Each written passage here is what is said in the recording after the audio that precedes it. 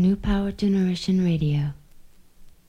The ultimate and alternative choice. Whenever evil tries to take you for a ride, Don't listen, just feel what I feel. love life. Love God. The only drugs you need. What's going on, everyone? Welcome to the Dr. Funk podcast. That was a little bit of New Power Radio right now. New Power Generation Radio. Thank you guys so much for listening to us on Stitcher, on iTunes, subscribing to us everywhere. Today, we have a very, very, very special guest in the house. Some could say without her, Love Sexy wouldn't have happened. And it would have been an entirely different journey for Prince. And she's got a lot of cool things coming up. Right now, I want you guys to put your hands together to the one, the only, Ingrid Chavez. Woo! Hello. Welcome, Ingrid. How are you doing? I'm doing good. Good. It was nice to finally meet you last month. I know that you're meeting a bunch of people, but it was good to see your face there. Yeah, that was fun. That was a fun night at First Avenue. The first time I've been there in many, many years. I was about to ask that. So you haven't been back to Minneapolis in a while? Yeah, I haven't been back to Minneapolis in at least 15 years. 16, Wow. Probably longer. Yeah. No. That's not true. I was there for the first Prince alumni event 2 years ago. Mm-hmm. How could I forget that? But before that, it was, I think, 20 years. Yeah. Wow. So. Now, we've heard this story and we're going to go through it. Was it in Minneapolis where you first met Prince for the first time?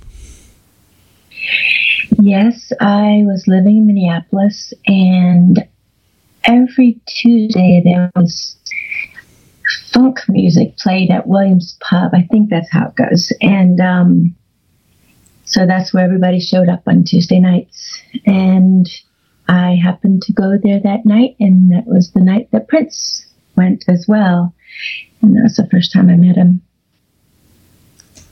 Wow. And so I've heard different stories about this, whether it was a note or something about Gertrude. What happened? And are you Gertrude? I am the one and only Gertrude.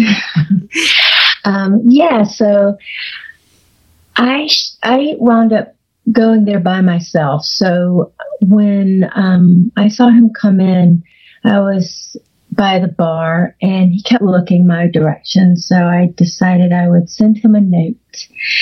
And on the note it said, "Hi, remember me? Probably not, but that's okay. We've never met. Smile. I love it when you smile." And I gave it to someone to give to him, and he asked me to come sit with him.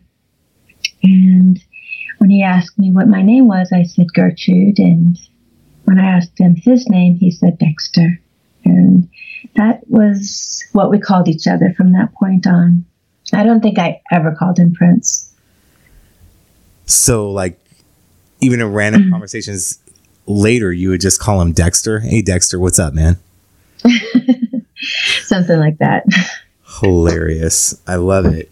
So you guys are chilling, rapping, talking about what people talk about at bars when you're talking to the one and only Dexter. How did it come to where, he wanted you to come back and listen to some new music he was recording or was about to put out? No, he just asked me if I wanted to take a ride to Paisley Park. He didn't mention that he wanted me to listen to music or anything.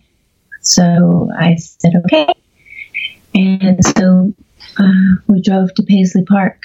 And I guess he was going through some stuff. He was, having some, an experience that I didn't know him. So I didn't know that he was contemplating changing the order of his albums that were coming out. So I was put into a room and I stayed there for a little while, having no idea what he was doing.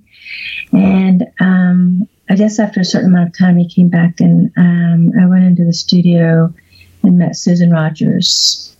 And don't remember a lot, what else happened for the rest of the evening. I know that at some point he took me back home, and we started our winter of writing poetry and making records. Right. So after playing it for you, although he was going through some conflict himself, you heard the Black Album that night, or what it was called at that time, the Black Album, correct? No, I never heard of the Black Album. No. He didn't mention anything like that to me. Huh. He didn't, say anything about the Black Album. Right. Because, according to, Prince history, it was Ingrid heard the album and she didn't like the album and it made him shelve it. But he had his own epiphany then, correct? Yes. Yeah.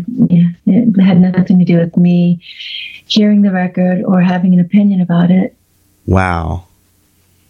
That's incredible. But then you guys, what's really cool about this is you became somewhat his muse, whether it was writing songs or poetry together, correct? Well, the musing was mutual, yes. Cool. Yeah. Both of us wrote an album each during that period. It was basically just a winter. It was, I think, December 1st through, 3 months. 3 months of hanging out. He recorded his record. I wrote all the poems for the poetry record, and we recorded that. And then he started preparing to go on tour for Love Sexy, and we just kind of drifted apart. Wow. But that time period, it's just so interesting because the Black Album and Love Sexy are such diverse musical entities, especially Prince now, later on in life, he referred to Love Sexy as a gospel album. And aside from When Two Are in Love being held together, and it seemed like a very joyous record. He seemed very happy. So whatever you guys were writing or whatnot, it seemed to have a really great effect on him. Did it have the same effect on you? Yeah, when I think back on that period, we were like two kids who had checked out of the real world for a winter. And it's like we were making snow angels and, just whispering and into the night and just laughing and just really enjoying this poetic friendship that we had. It was very playful and spiritual in moments. And it's funny when people ask me what we talked about, you don't really need to talk so much if you're putting it all into poems and songs and just being in the moment and being wide open to whatever comes. So that's what we were. And he was very soft during that period. He was very natural and just it was a happy period. Right. Now, before you being on Love Sexy with The Rain Is Wet, Sugar Is Sweet, did you ever record anywhere before? Well, I'd been in other bands before I met Prince. Okay. And shortly after we met, he obviously at some point asked me what I do, and I said that I'm a songwriter. And so he put me in the studio and said, "Let's see what you got." And so I went in with a guitar, which I don't really play guitar, and I went in with an electric guitar. And what I would do, though, I would play melodies and then flip them and write songs to backwards guitar. And I would flip my vocals and do all this backwards vocal stuff, very experimental stuff. And so that night I wrote 2 tracks. One was called Reason Enough, and the other one was called Cross the Line. And I remember and they were both spoken word and a little bit of singing, but mostly spoken word. And I remember when he came in to hear what I had done, he just had this expression. His eyes were really wide, and I didn't know what to make of his expression. He just said, "Oh." And I thought for sure he thought I was crazy. And but actually, I think that he was impressed with my speaking voice. Right. And so,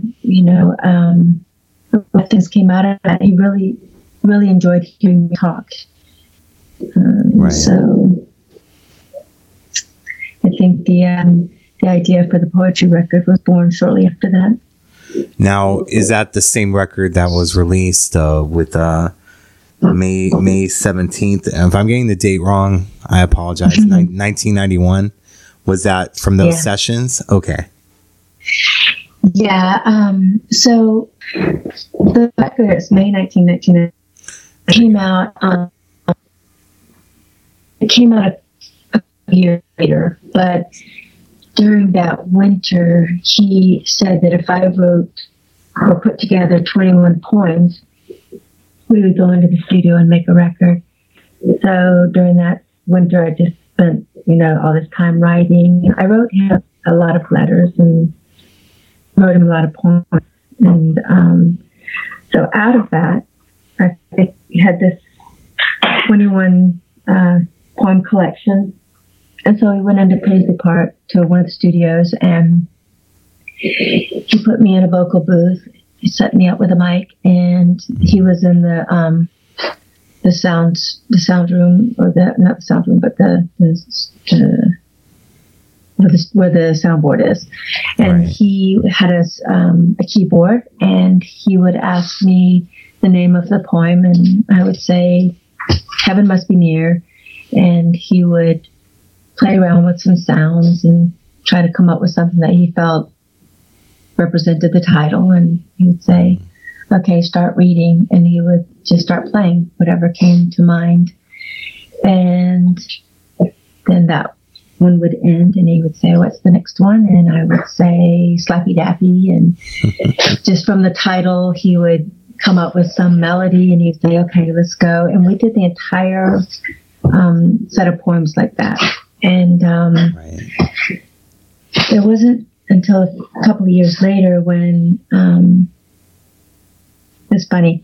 I had a band called Skyfish, and we had just put together a cassette that was in all the local record stores, Electric Fetus, and all those stores. And from the rooftop where I used to live, I could see this jazz club, and one day I saw Dwayne, his brother, standing outside of a car in front of the jazz club. And so I went down and I handed Dwayne the Skyfish cassette, and and I just I didn't know what he was doing, so I just left it at that. And a few days later, I came home and my entire apartment was filled with white flowers. And I got a call from Prince, and he said, "I want you to hear Heaven Must Be Near. It's like springtime in Paris." That's Springtime in Paris, huh? That's how he said the song sounded like. It was like springtime in Paris. And so he came and picked me up and took me to Paisley Park, and we listened to it. And that was when he decided to finish the poetry album.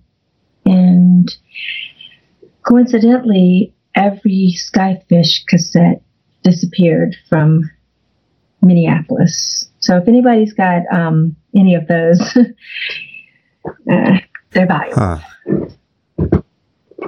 So, yeah. Interesting. See, what's interesting to me, just to flash forward, when Heaven Must Be Near came out, there was like a video clip, a small video clip played of it from Friday Night Videos. And from that, I was hooked. And I kept like going to my local warehouse records up the street going, yeah, when's this song called Heaven Must Be Near by Ingrid Chavez coming out? And it would show up on their list in new releases. It kept getting pushed back. It showed as a 4-track single. And I kept looking for it and was like trying to make sure that they ordered it. And of course, it never came out. I think if it is out in any capacity, it's not out through Warner's Paisley. But I was so like literally like every single time I go, oh, this release date, then I come back in like a week or two before to make sure it's coming. They're like, oh no, it got pushed back. I was so frustrated, and I kept ruining my Friday night video because it would only play like that 30 seconds of it, and I kept going back to hear it because we didn't have the internet. I couldn't find another place to do it, you know? Yeah. I really dug that song. So I know. That's Springtime in Paris.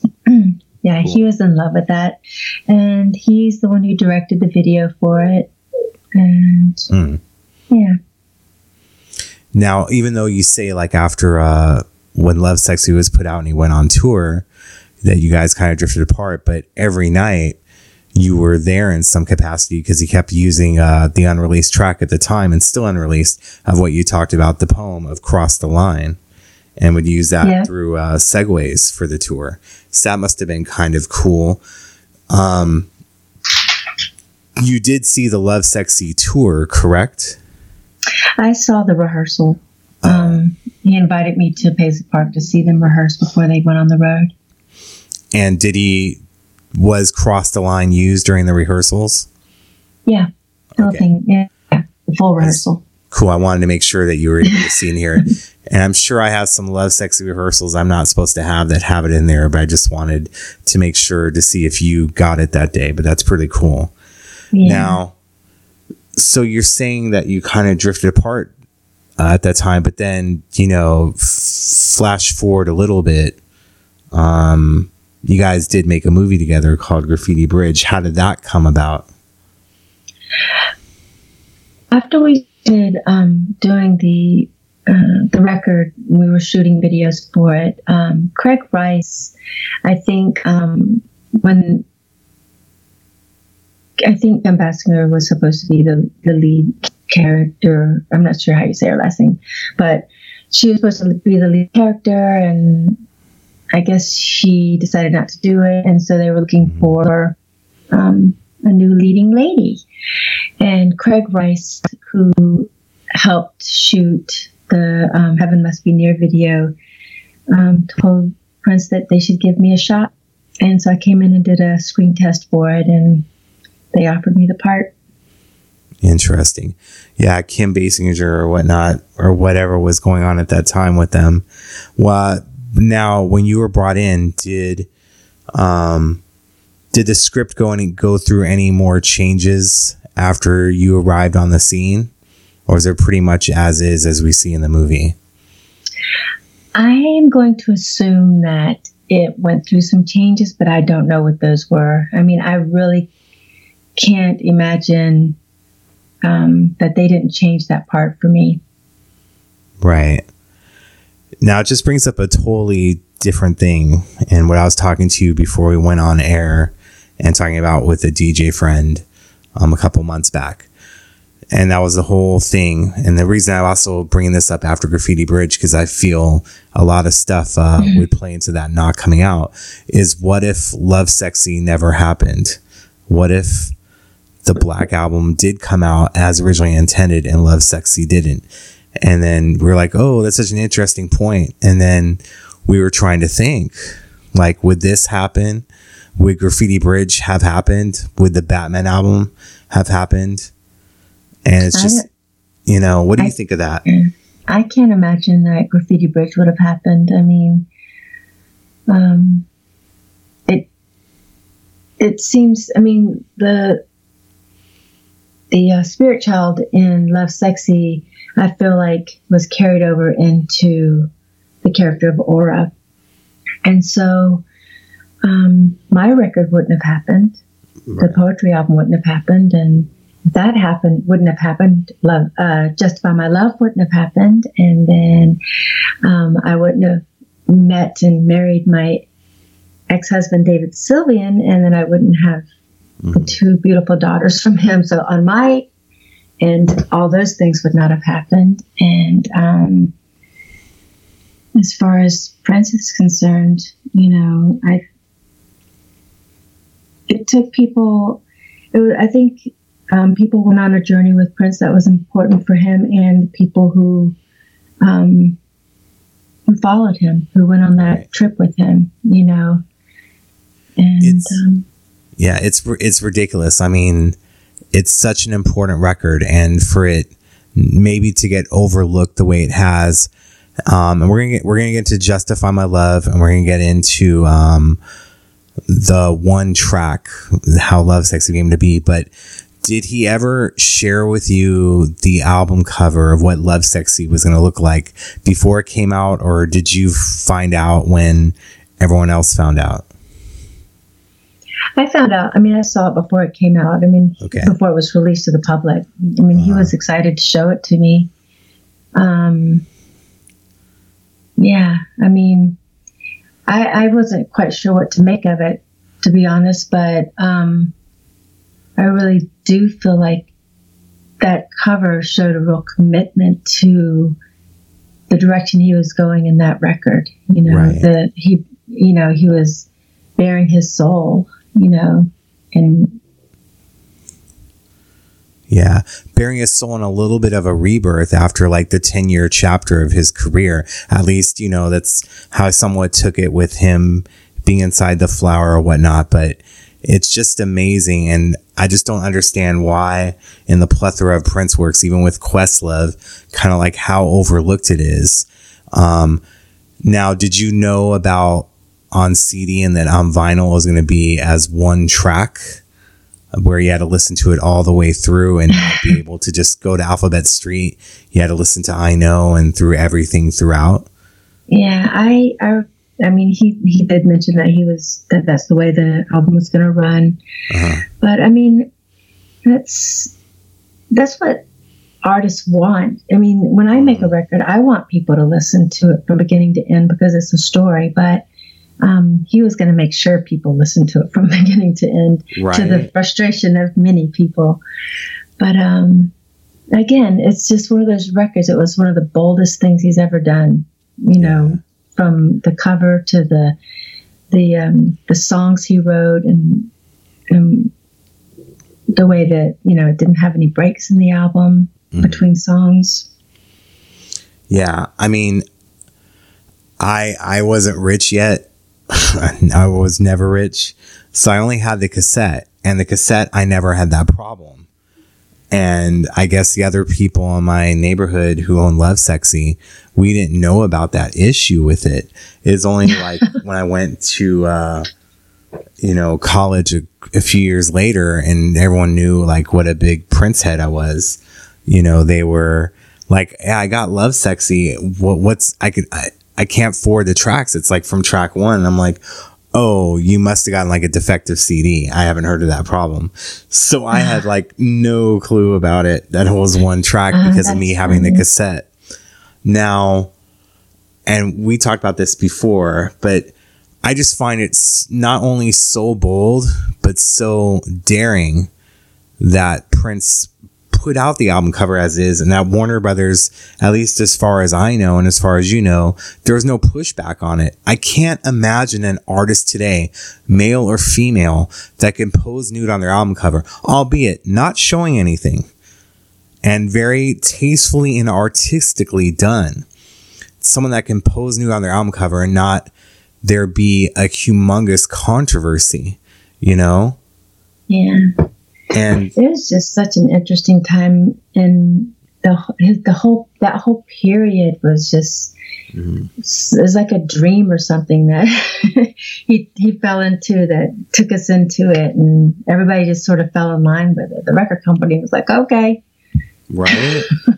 It's just so amazing to me, and I'm very glad and very happy that you were able to be a part of it and make it happen, whether, you know, whatever he was going through. But, you know, that winter that you guys were writing music and poetry just seems so amazing. It seems like it came at the right time for him, and you were really needed.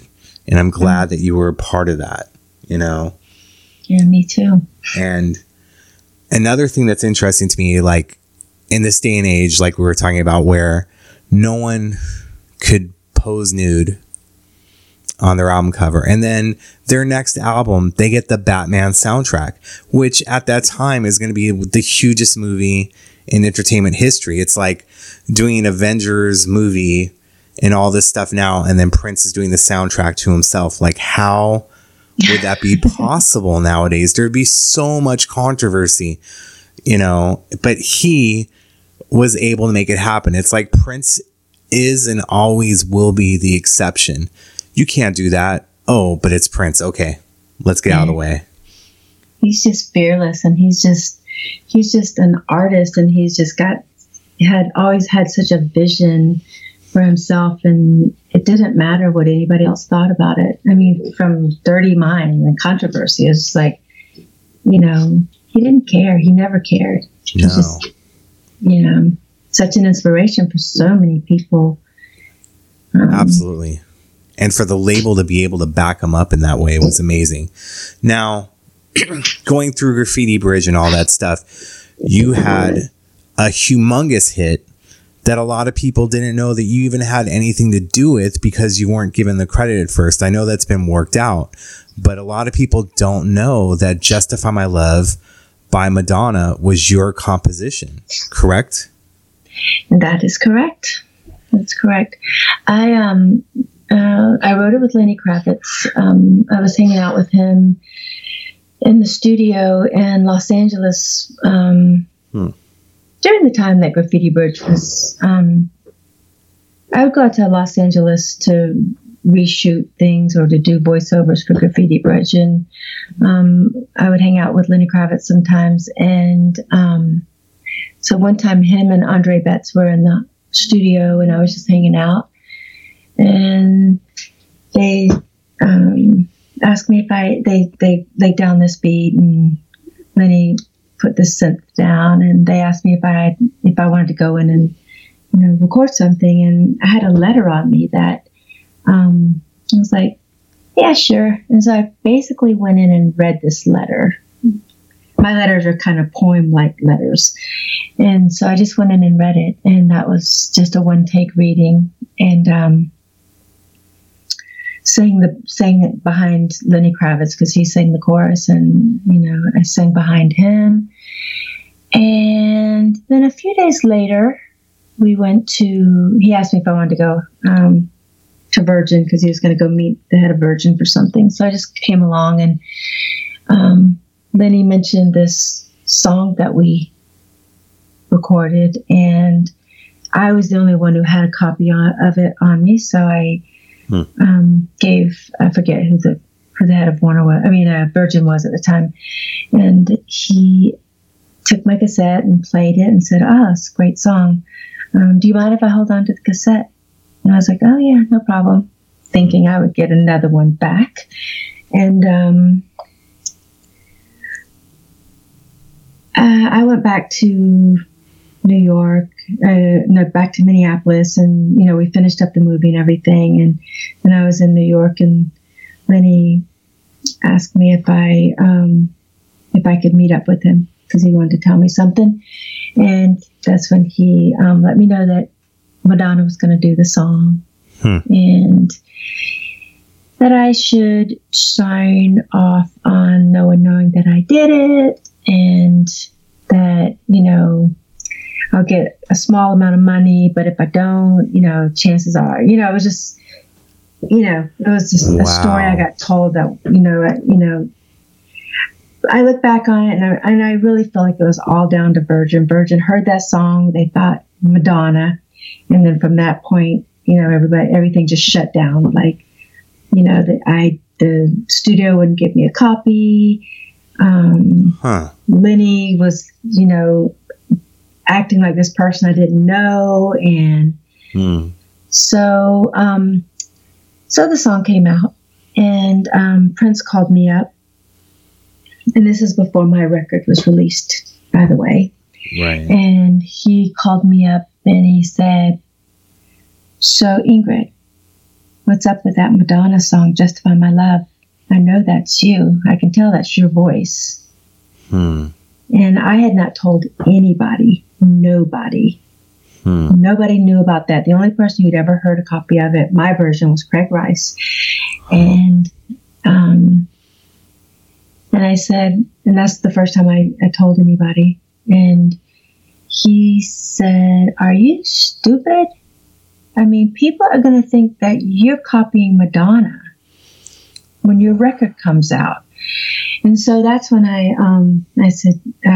felt I really had disappointed him. And that's when I hired a lawyer, and I just said, okay, I'm going for it. And it was kind of nasty for a minute. That's when MTV was, everybody watched MTV for their music news. And we'd get these like, he said this and she responded with that. And, it felt horrible. But I did get my credit. Right. It took a while, and it was really surprising, that it even went down that way. I'm sorry it went down that way, but I'm glad that you were able to get your just due and everything else. Now, is there any version of you on that song at all before the Madonna release? Do you still have a copy, or is it gone? No, I don't have a copy of it. I've never heard it again. Oh man. But I have recorded a new version. Well, do tell. Yeah. So we were going to release it before Memories of Flying, which is my new record that'll be coming out soon. We were going to release it first, and we switched up the release order recently, but I recorded a new version of it with Mashti. He's a producer out of Denmark. And we have this amazing remix package with some great DJ remixers on it. That whole package will probably be coming out sometime in the summer. But yeah, it sounds pretty amazing. And, you'll hear it's my voice. She copied my voice. You'll hear it when you hear my version. If Prince can call me up and hear her speaking my lines and say, I know that's you. That's how good she is at, copying other people.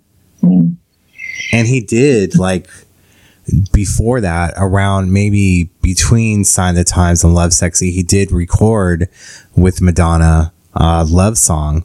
So he probably knew how she can imitate or whatnot by his directions on that song with her. Mm-hmm. So, but his ear is just very well trained. So it may have, fooled a lot of other people, but not him. And I'm sure. How many different places he used my voice, how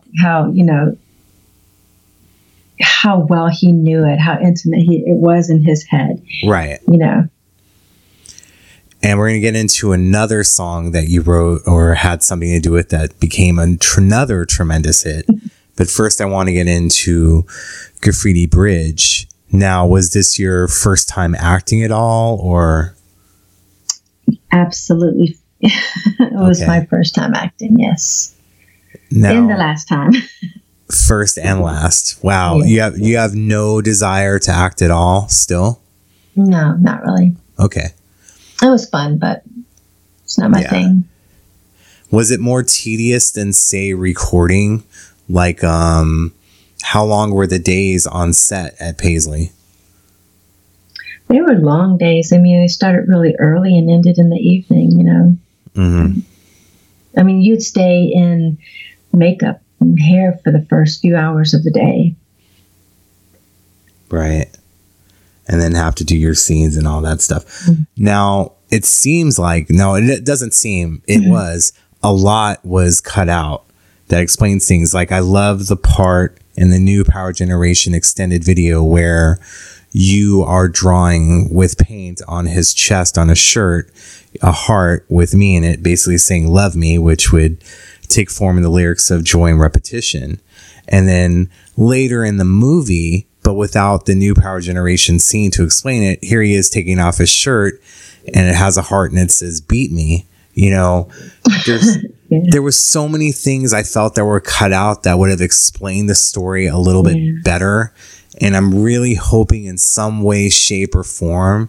I know that he was editing it while he was on tour with the new tour, but I'm really hoping that somewhere in the vault is some of these clips from from that time period, including, clean videos for The Question of You and other stuff where you were kind of put in and not just the movie scene that was put in, Yeah.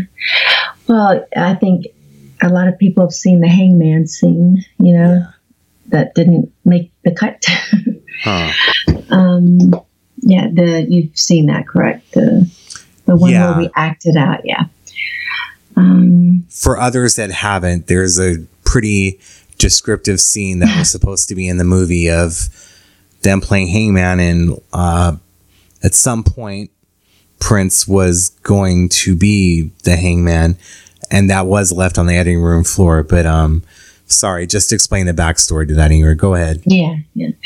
Well, I mean, it just didn't make the cut. It was pretty intense, that scene, and I'm glad that it didn't, because I just watched it for the first time since the premiere.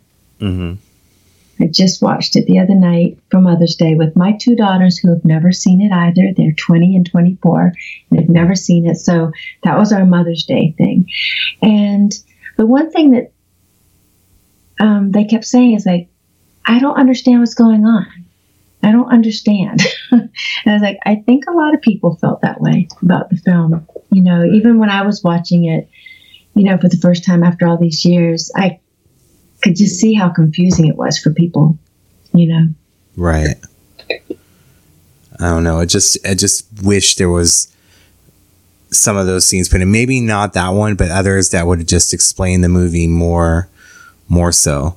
Now, on the heels of that, you had it came out in 91, I believe, but I ultimately always thought it was Prince. And I'm like, there has to be some sort of Prince connection with it. And I was told by radio that it wasn't, but lo and behold, later on, I'm hearing Ingrid had something to do with it. And that was the song by Natural Selection called Do Anything, which I believe was another #1 hit at radio and on Billboard. How did that come to be? Well, one of the guys, Frederick Thomas, he was just a good friend. He was just in my friend group. We all wrote songs together, and would make up bands, and we were just kind of just all doing it. But we all kind of broke off and went in different directions musically. And Frederick wound up doing Natural Selection. I wound up working with Prince, and so Frederick asked me to come into the studio. Well, they asked me to write something for it, and they come to the studio and record it. And I just came across, and I posted it on Facebook and Instagram today, but I just came across that cassette the other day. It has just this yellowy tape on it, and it has the name of the band and the song, and Elliot and Frederick, and featuring Ingrid Chavez. And it's funny, I just happened upon it the other day, brought back some memories. But once again, I think Prince made it so that I wasn't able to appear on the actual recording that would be released, so they had to have someone else come in and record my part. And that was Nikki Harris, right? Yeah, Nikki Harris, right. I swear it sounds like you too. So it was like just copying it again, correct? There's lots of people who copied this voice. Wow. I like my voice. I won't be copying yours, Ingrid. You got nothing to worry about on that. I like your voice too. Thank you. Now, you had, and you said, like when we played earlier, the New Power Radio, you don't remember that? Do you remember being in the recording studio and doing those intros and knowing it would be for a project like this? Or was there lots of other things that were recorded, such as Cross the Line, that were used for different things, or you knew were going to be used for different things? I knew that I was recording for the radio station. I just don't, or the radio show. I just don't really remember it too well. Right. Now, was there other things that you, let's say, like after Graffiti Bridge and other stuff, was there a time where you guys were going to work again, or what kind of happened, if you can talk about that? Yeah. Well, after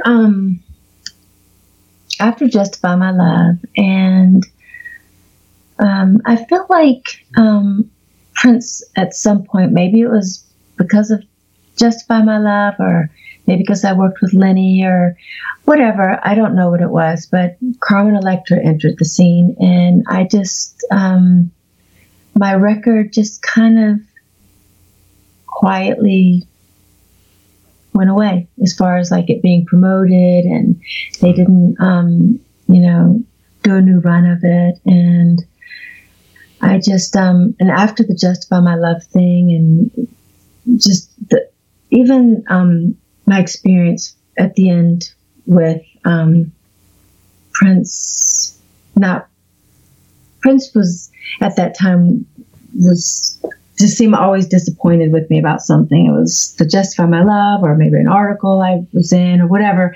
I just really got turned off by the whole thing, the Justify My Love, my record not being promoted. And I just, I met my ex-husband, David Sylvian, and I just decided to turn my back on it all and raise my family and live vicariously through his music and travel with him. And I when I say I turned my back on it, it was like a door shut for many years. Right. But it was all meant to be. You were able to have a marriage, 2 loving kids through all this. So it's all meant to be in the life of stuff. Of course, at that time, it's hard to do stuff and there's hurt feelings and whatnot. Now, was there ever a time where you re-entered the picture at all, or he tried to reach out to you? If you can't talk about that, that's more than fine. It's just a question of curiosity. No, I think one time he reached out to me on MySpace, and I didn't know who it was, so I didn't respond. But then I was a little while later, I was talking to someone about, this person, and they were like, oh, that was what Prince was kind of going under, moving around MySpace. And so wow. I never did reach out to him. And sadly enough, I was just getting ready to make that connection again, and just, check in and see how things were, and just to reach back out to him again. And just a little too late. Yeah, it's unfortunate. The timing, everything. I wish that you would have been able to reconnect, but whether it was through MySpace or whatnot, you were a part of something that was very tremendous in the world of Prince. And it's unfortunate that the album didn't get the promotion that it deserved, because for someone like me who kept walking up to his local warehouse wanting that Heaven Must Be Near single, man, and not being able to get it, I was frustrated. So it was really interesting, because I really did just like shut the door. And I think it was around 2005 or 6, I opened up I was just actually getting into photography, and I was doing this exhibition, and I got a call from my lawyer saying, there's this fashion designer in Sacramento who has a show coming up soon, and he wants to know if you would be interested in performing some of your songs from your May 1992 Paisley Park record. And I was like, wow. Yeah. Right. And, but I hadn't even thought about music in all those years. And so I got in contact with him, and it was through that one time saying yes.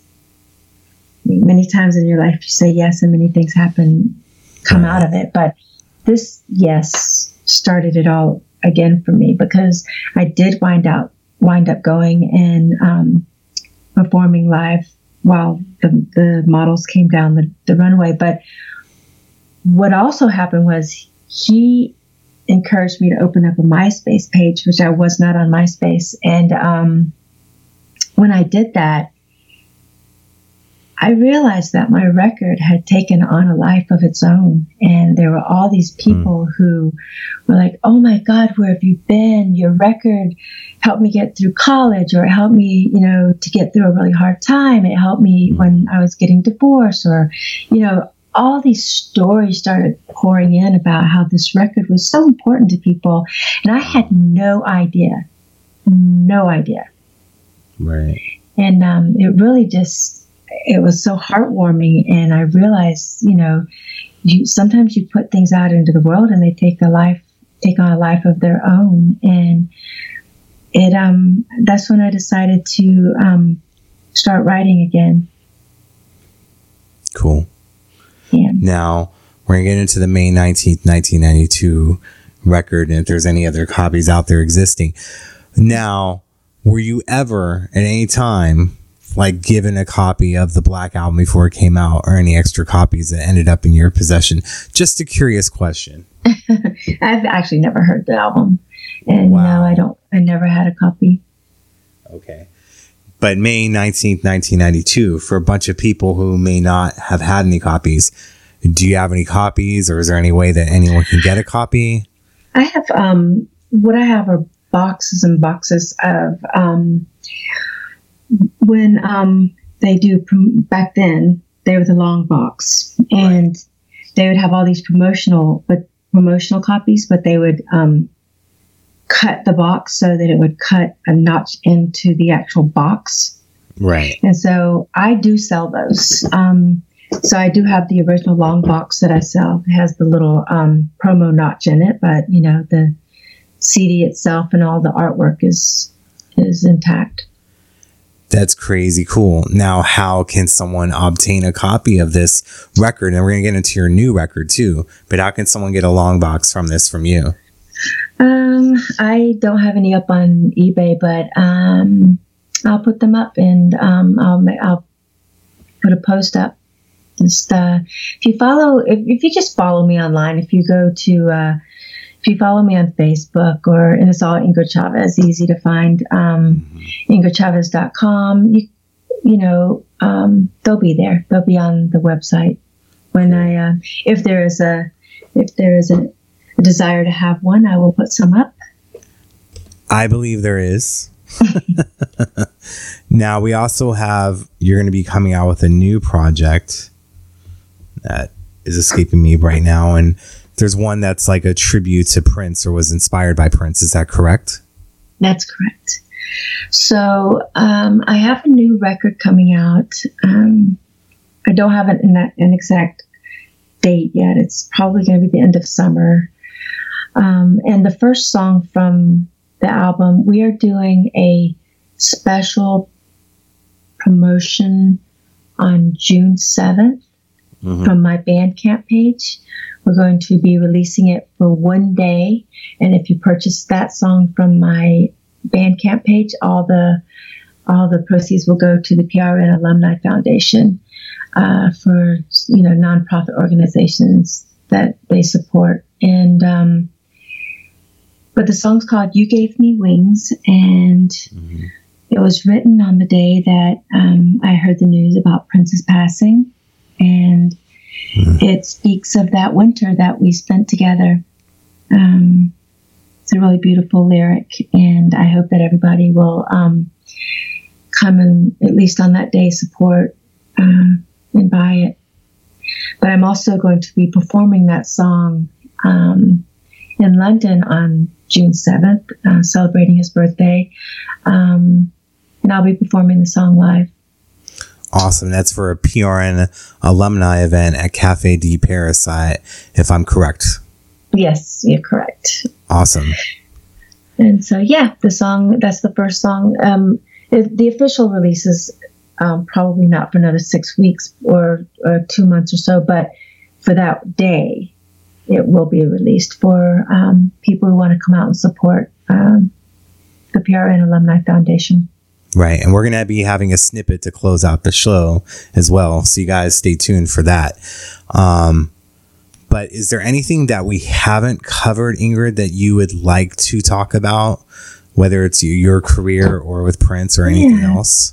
Please do. Yeah, I think we've covered Prince. I mean, I know that people don't know that I've consistently put out records since 2007, and I put a record out about every 3 years because that's about how long it takes for me to conceive of the record and then to put it out into the world. And so I do have a record that I made with my ex-husband called Little Girls with 99 Lives. That was written and produced with David Sylvian. I know he has a lot of diehard fans. In 2007, I put out a record called A Flutter and Some Words with Lorenzo Scopolitti out of Italy. It's a beautiful record. I also had a band called, and I still do have a band called Black Eskimo. And in 2014, we put out an album called Deep and Heady. And that year, one of our songs, My Sky, won the Independent Music Award for Song of the Year in the spoken word category. So I have still been putting out music. I've done a lot of collaborative work with people out of Europe. And then also 2015, I won the award again for Best Song in the Spoken Word category for a song called Ride that Deep Dive Corporation reworked. So now I have a record called Memories of Flying coming out, and it like all of my records, it's pretty much a 3-year journey from the beginning of writing to putting it out. But it's all of my records are like journals. They are written in the moment of my life. They recording my life as it's happening, and it's kind of like a journal.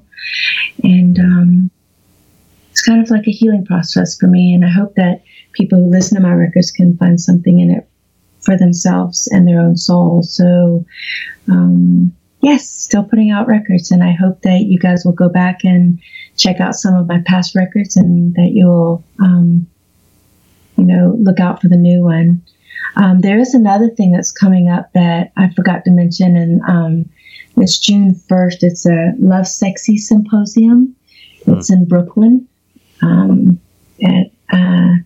So I'm going to be on a panel with Kat, who I have not spoken to since way back in the day, Love Sexy, and or the movie rather. No, she wasn't in the movie. That was Robin. So it's Love Sexy, and that's June 1st. That's what really else? cool. Yeah. Because you're gonna have Kat Glover, and then I think a friend of mine is on that panel as well, Zahir Ali. So that should be really cool. Oh yeah, and Matt Fink is on it. Yeah, Matt Fink as well. All right. Yeah. So that should be really cool. That's in Brooklyn, right? Yep, that's in Brooklyn. That should be interesting. Good. I look forward to it, and I look forward to having you on again closer to when the album comes out. I hope that you would come back. Hope it was a good experience for you. Yeah. And so you're going to play a snippet of You Gave Me Wings now? Yeah, we're going to put it out there, and we'll have it play, and I'll let everyone know what they think of it, and hit you up and follow you on your social media, singing your previous albums and the new albums. And find me. I'm on Instagram, on Facebook, Twitter. Just hit me up. Follow her there, just not in real life, and don't challenge her to a game of Hangman, okay? You're going to lose. Oh, yeah.